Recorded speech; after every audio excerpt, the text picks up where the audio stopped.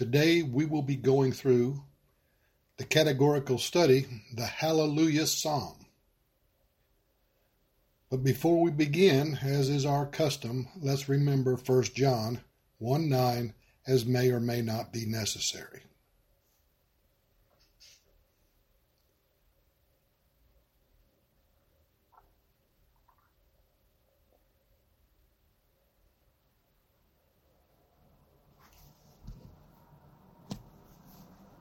Introduction. In the Septuagint, the Greek word hallelujah occurs as the title of Psalm 148. The word has come directly into the English language without change as a religious expression. Within the Psalms to which the title Hallelujah is attached, there is an emphasis on the power and wisdom of God as each psalm is a witness of his mighty deeds. The last 5 psalms are declared to be the Hallelujah Psalms. Of the 5 psalms, the first serves as an introduction to the following 4. It speaks broadly of Jehovah's power as manifested in the help and blessing of those who trust in him. The second, while extolling him as the God of creation, emphasizes his relationship to delivered Israel. The third calls for the full praise of all in heaven and in earth. The fourth shows the nations yielding, but under the judgment of God, of which Israel is the executor. The last psalm praises him with all the instruments, each according to its capacity, with man serving as the conductor. Our emphasis in this doctrine will be on one of those 5 psalms, Psalms 148. Revelation chapter 19 is often declared to be the fourfold Hallelujah, and a New Testament celebration of Psalm 148.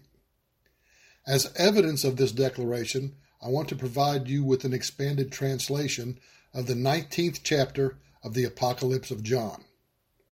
Revelations chapter 19, verse 1 through 21. After I saw the destruction of Babylon and the resonant joy in heaven, I heard the roar of a great crowd in heaven exclaiming, "Praise God! Deliverance and glory and power solely belong to Jesus the Christ. For certain and just are all his judgments. He has condemned and judged ecumenical, political, and commercial Babylon, who for centuries corrupted the earth by her false teachings. He is calling her to account for spilling the blood of his servants." At this point, John again heard from heaven, "Hallelujah, for the omnipotent Lord God reigneth."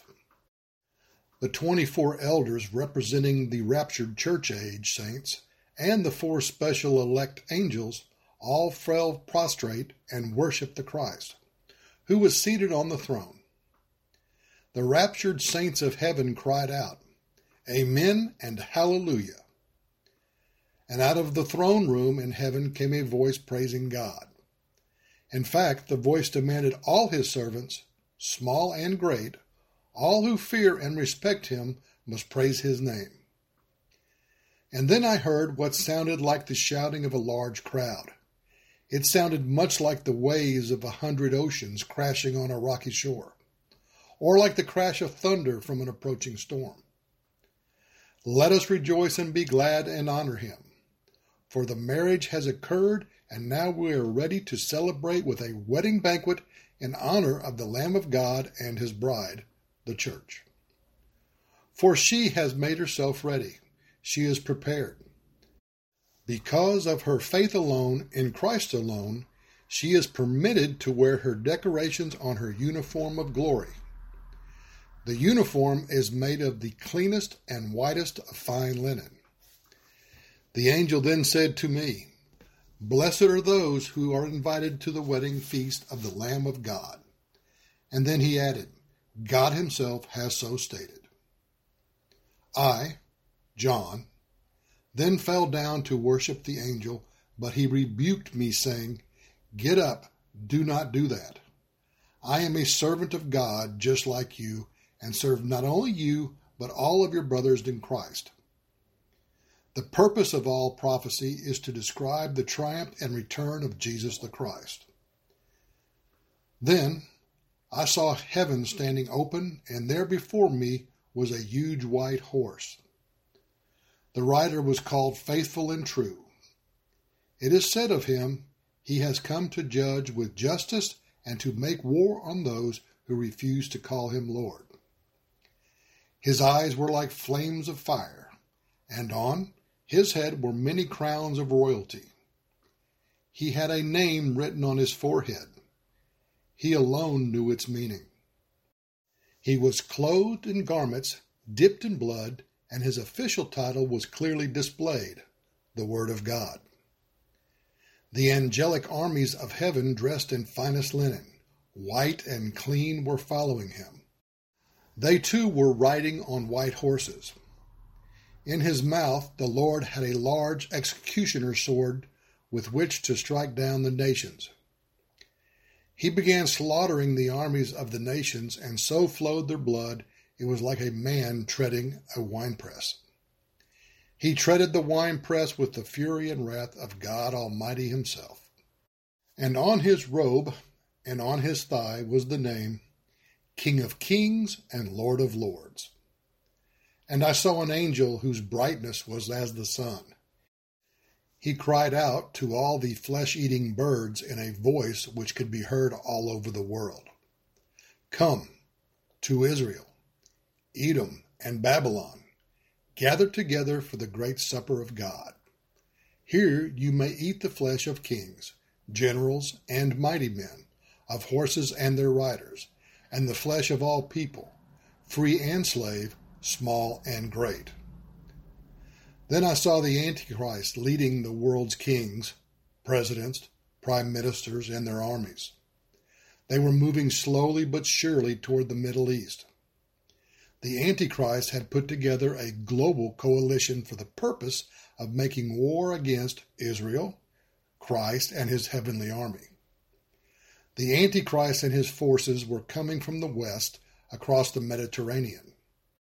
The Arab forces were coming from the south, and the forces headquartered in Moscow moved a great armada south into the Holy Land, and finally from the east came the Oriental hordes, all armies aching for combat.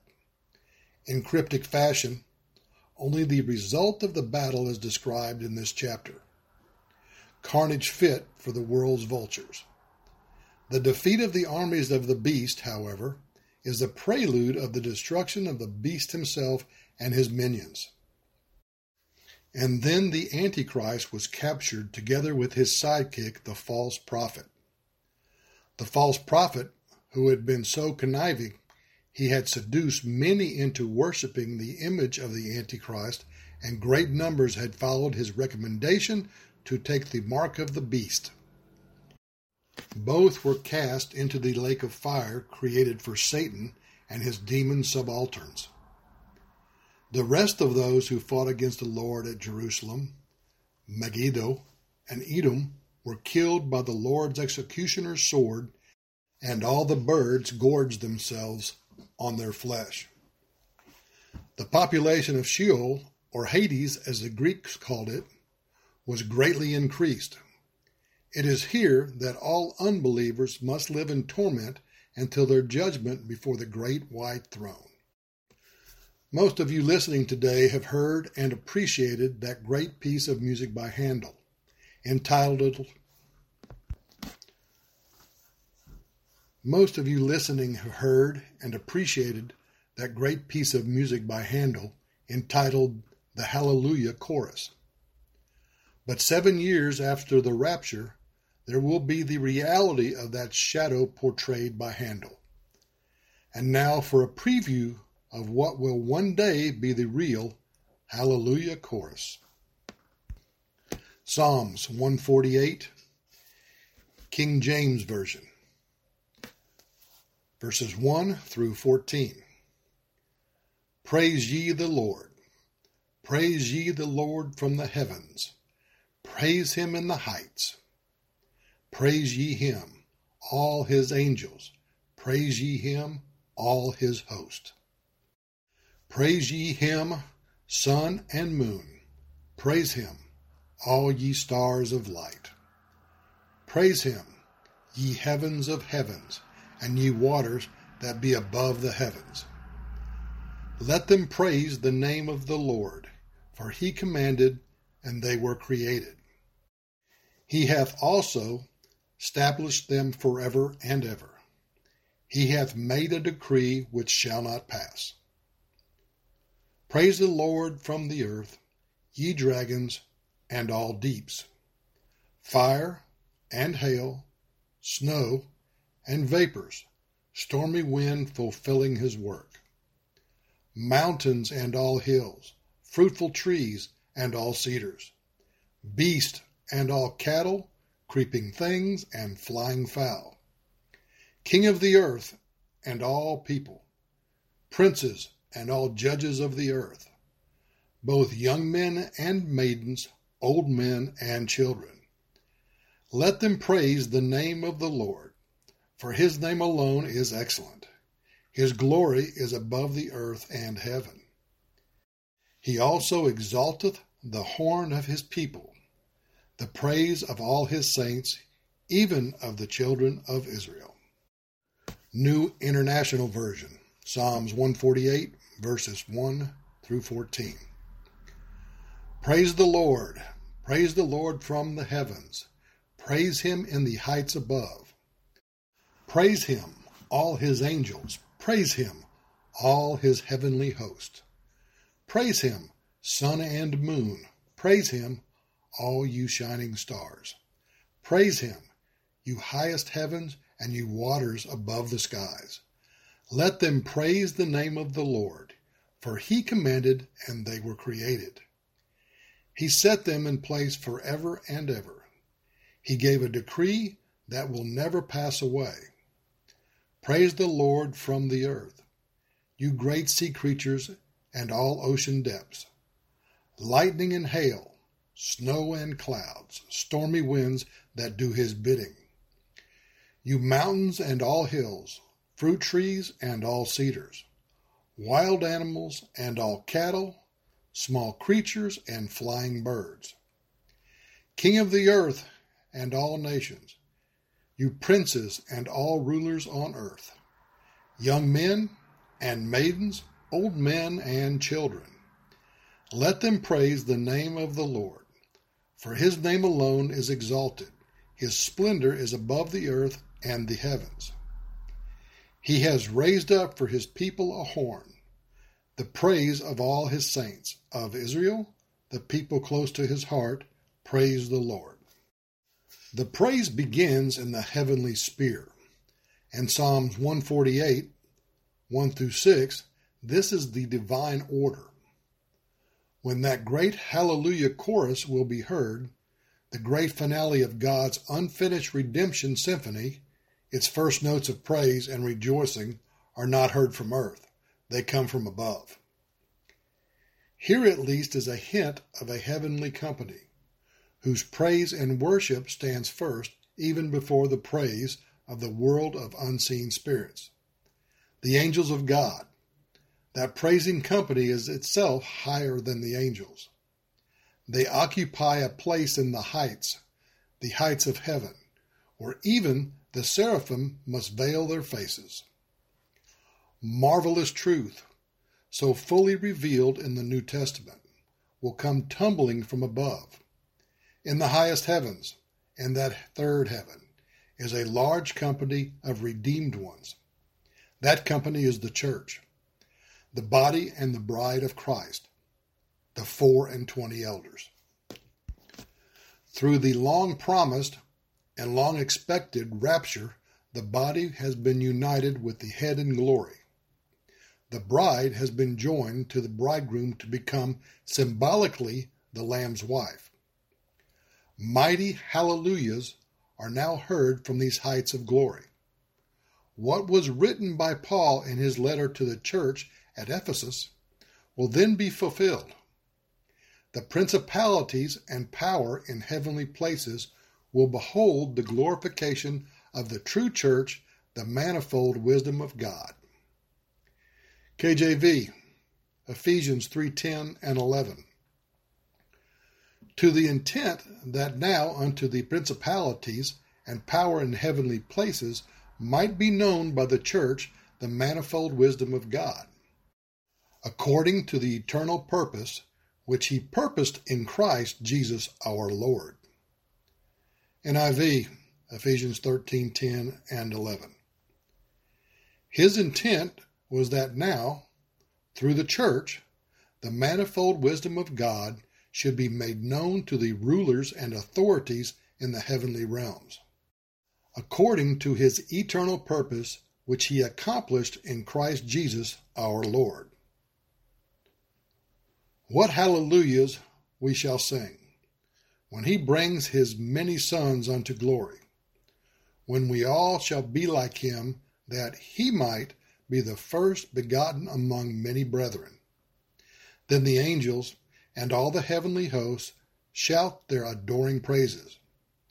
Their mighty hallelujahs, the whole universe vibrates with praise of him who is and always has been.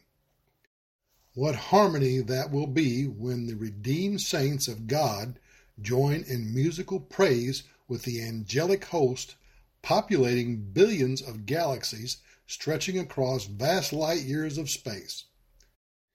Each star will also answer with hallelujahs of its own.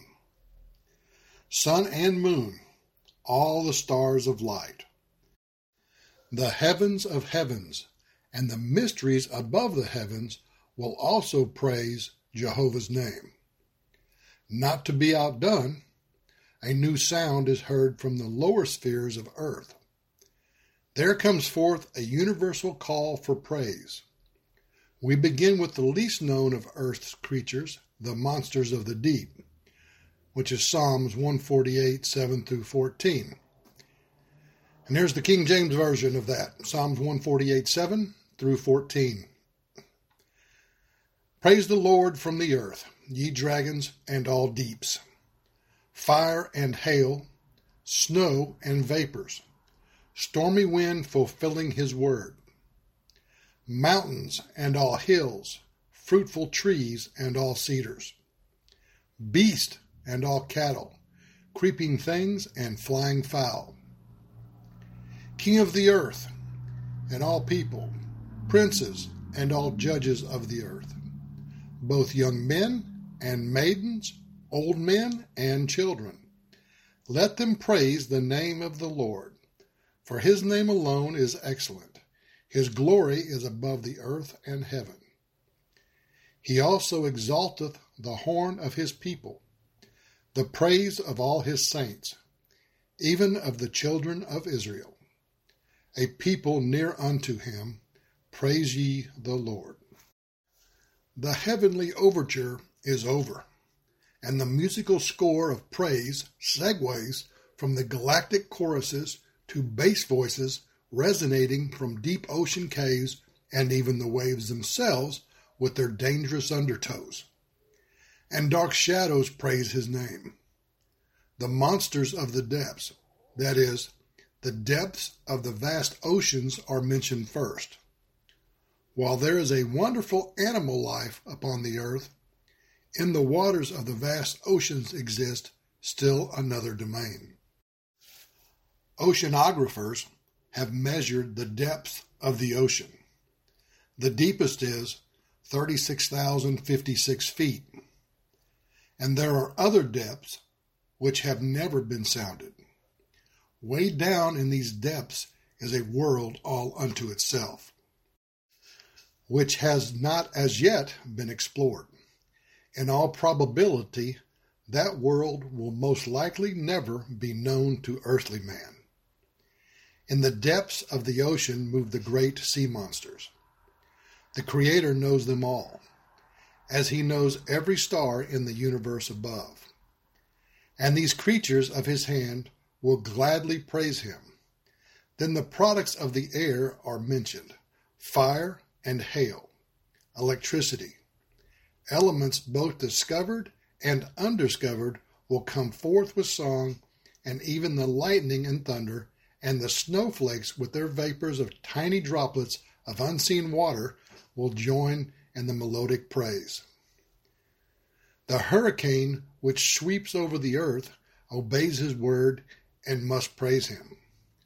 Mountains towering in majestic ranges, the lower hills, the valleys, fruit trees, cedars, beasts, cattle, the creeping things, and the birds, all must praise him and will praise their Creator and Restorer.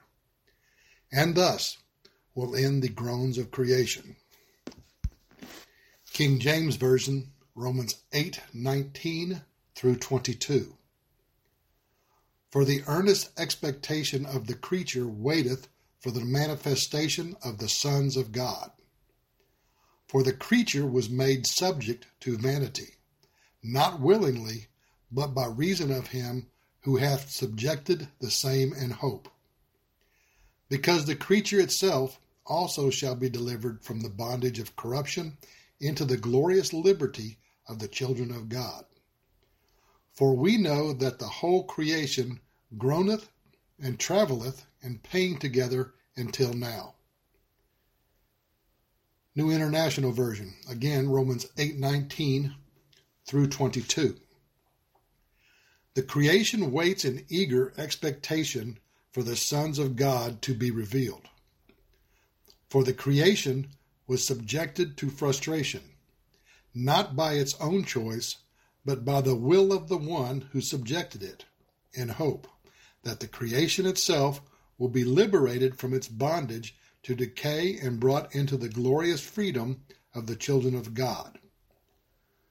We all know that the whole creation has been groaning as in the pains of childbirth right up to the present time. Then we find mention the kings of the earth, the entire human race, princes and judges, young and old. They are called upon to praise Jehovah's name.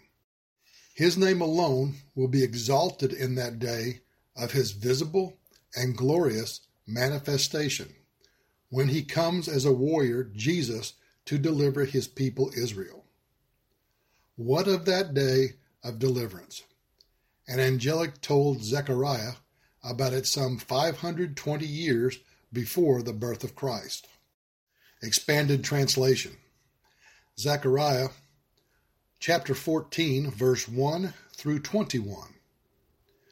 Note well, Israel, God's judgment day for you and your countrymen is on the way.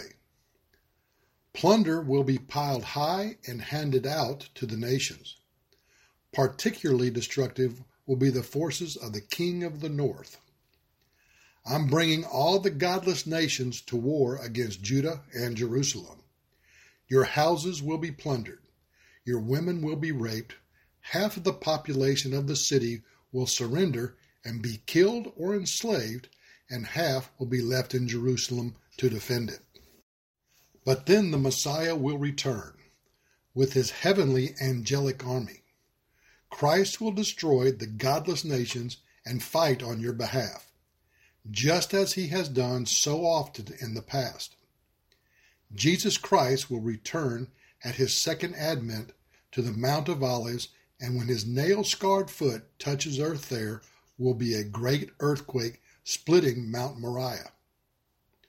All those trapped in the city will flee to the east using the great valley caused by the Lord's return. When Jesus' foot touches earth atop the mount, it will split open, making a way of escape. The valley will extend all the way to Jericho, a city located 25 miles east of Jerusalem. Then the Lord God will move out with his angelic army against the armies of the world. On that day, there will be no light from the sun, because all the light needed will come from the supernatural aura of the light of the world. That light will be so special it defies human description. It will be a unique day, a day known only to the Lord. Christ, as the light of the world, will always shine. There will be no night, no darkness, and no need for the rest and perfect environment. During the millennium, there will flow from the throne of God in Jerusalem living water, half to the Dead Sea and half to the Mediterranean Sea.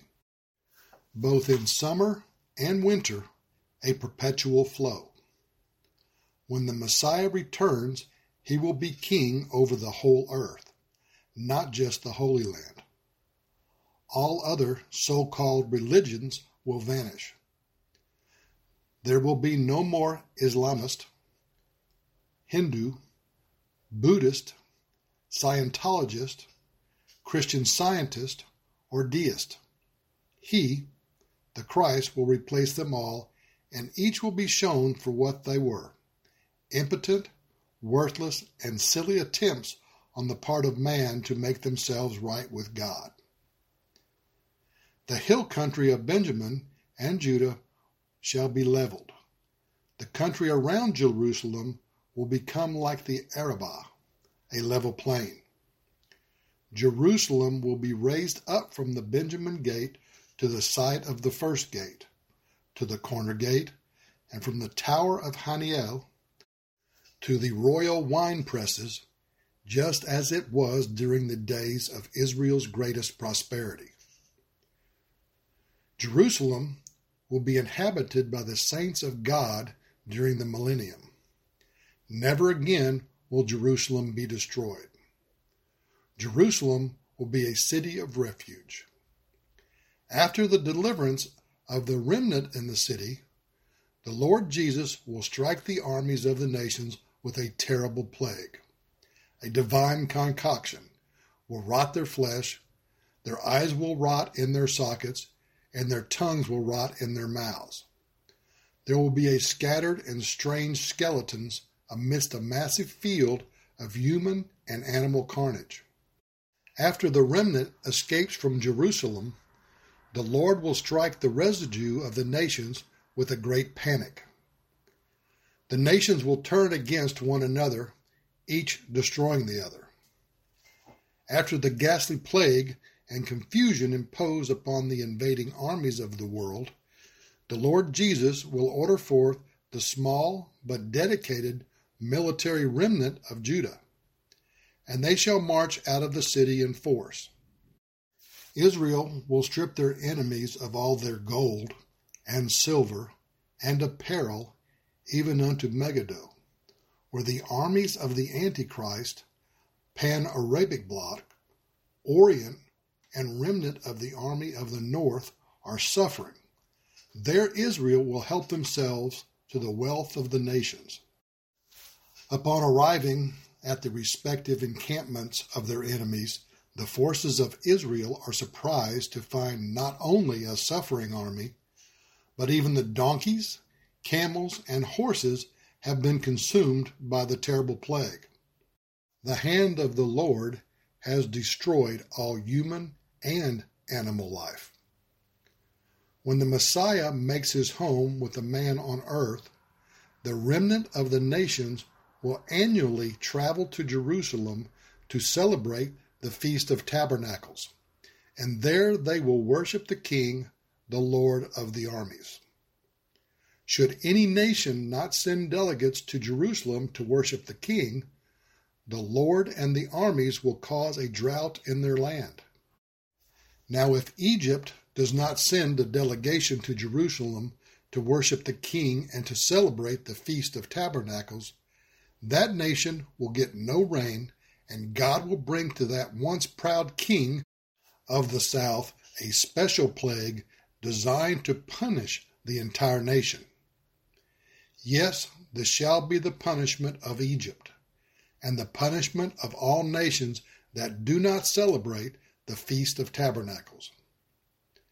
During the millennium reign of Christ, everything in the land shall be pure, sacred, and set apart. Even the horses and the pots and pans used for cooking will be as sacred as the utensils used in the Holy of Holies. Yes, every pot in the city of Jerusalem and in all of Judah shall be holy to the Lord. And all they that sacrifice shall come and cook and eat from them. And in that day there shall be no more error in the house of the Lord, for sin and evil shall be no more in the land of Judah. And that happy national hallelujah Israel will no longer be far away, but near unto the Christ. They will be the great nation of praise, the great song leader on earth. Hallelujah, hallelujah, and hallelujah. Now let us pray.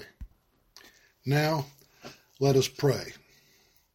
Father, as we think about the many psalms of praise found in your word, we realize that we will have to wait till we are no longer hindered by our bodies of humiliation to truly appreciate what will one day occur.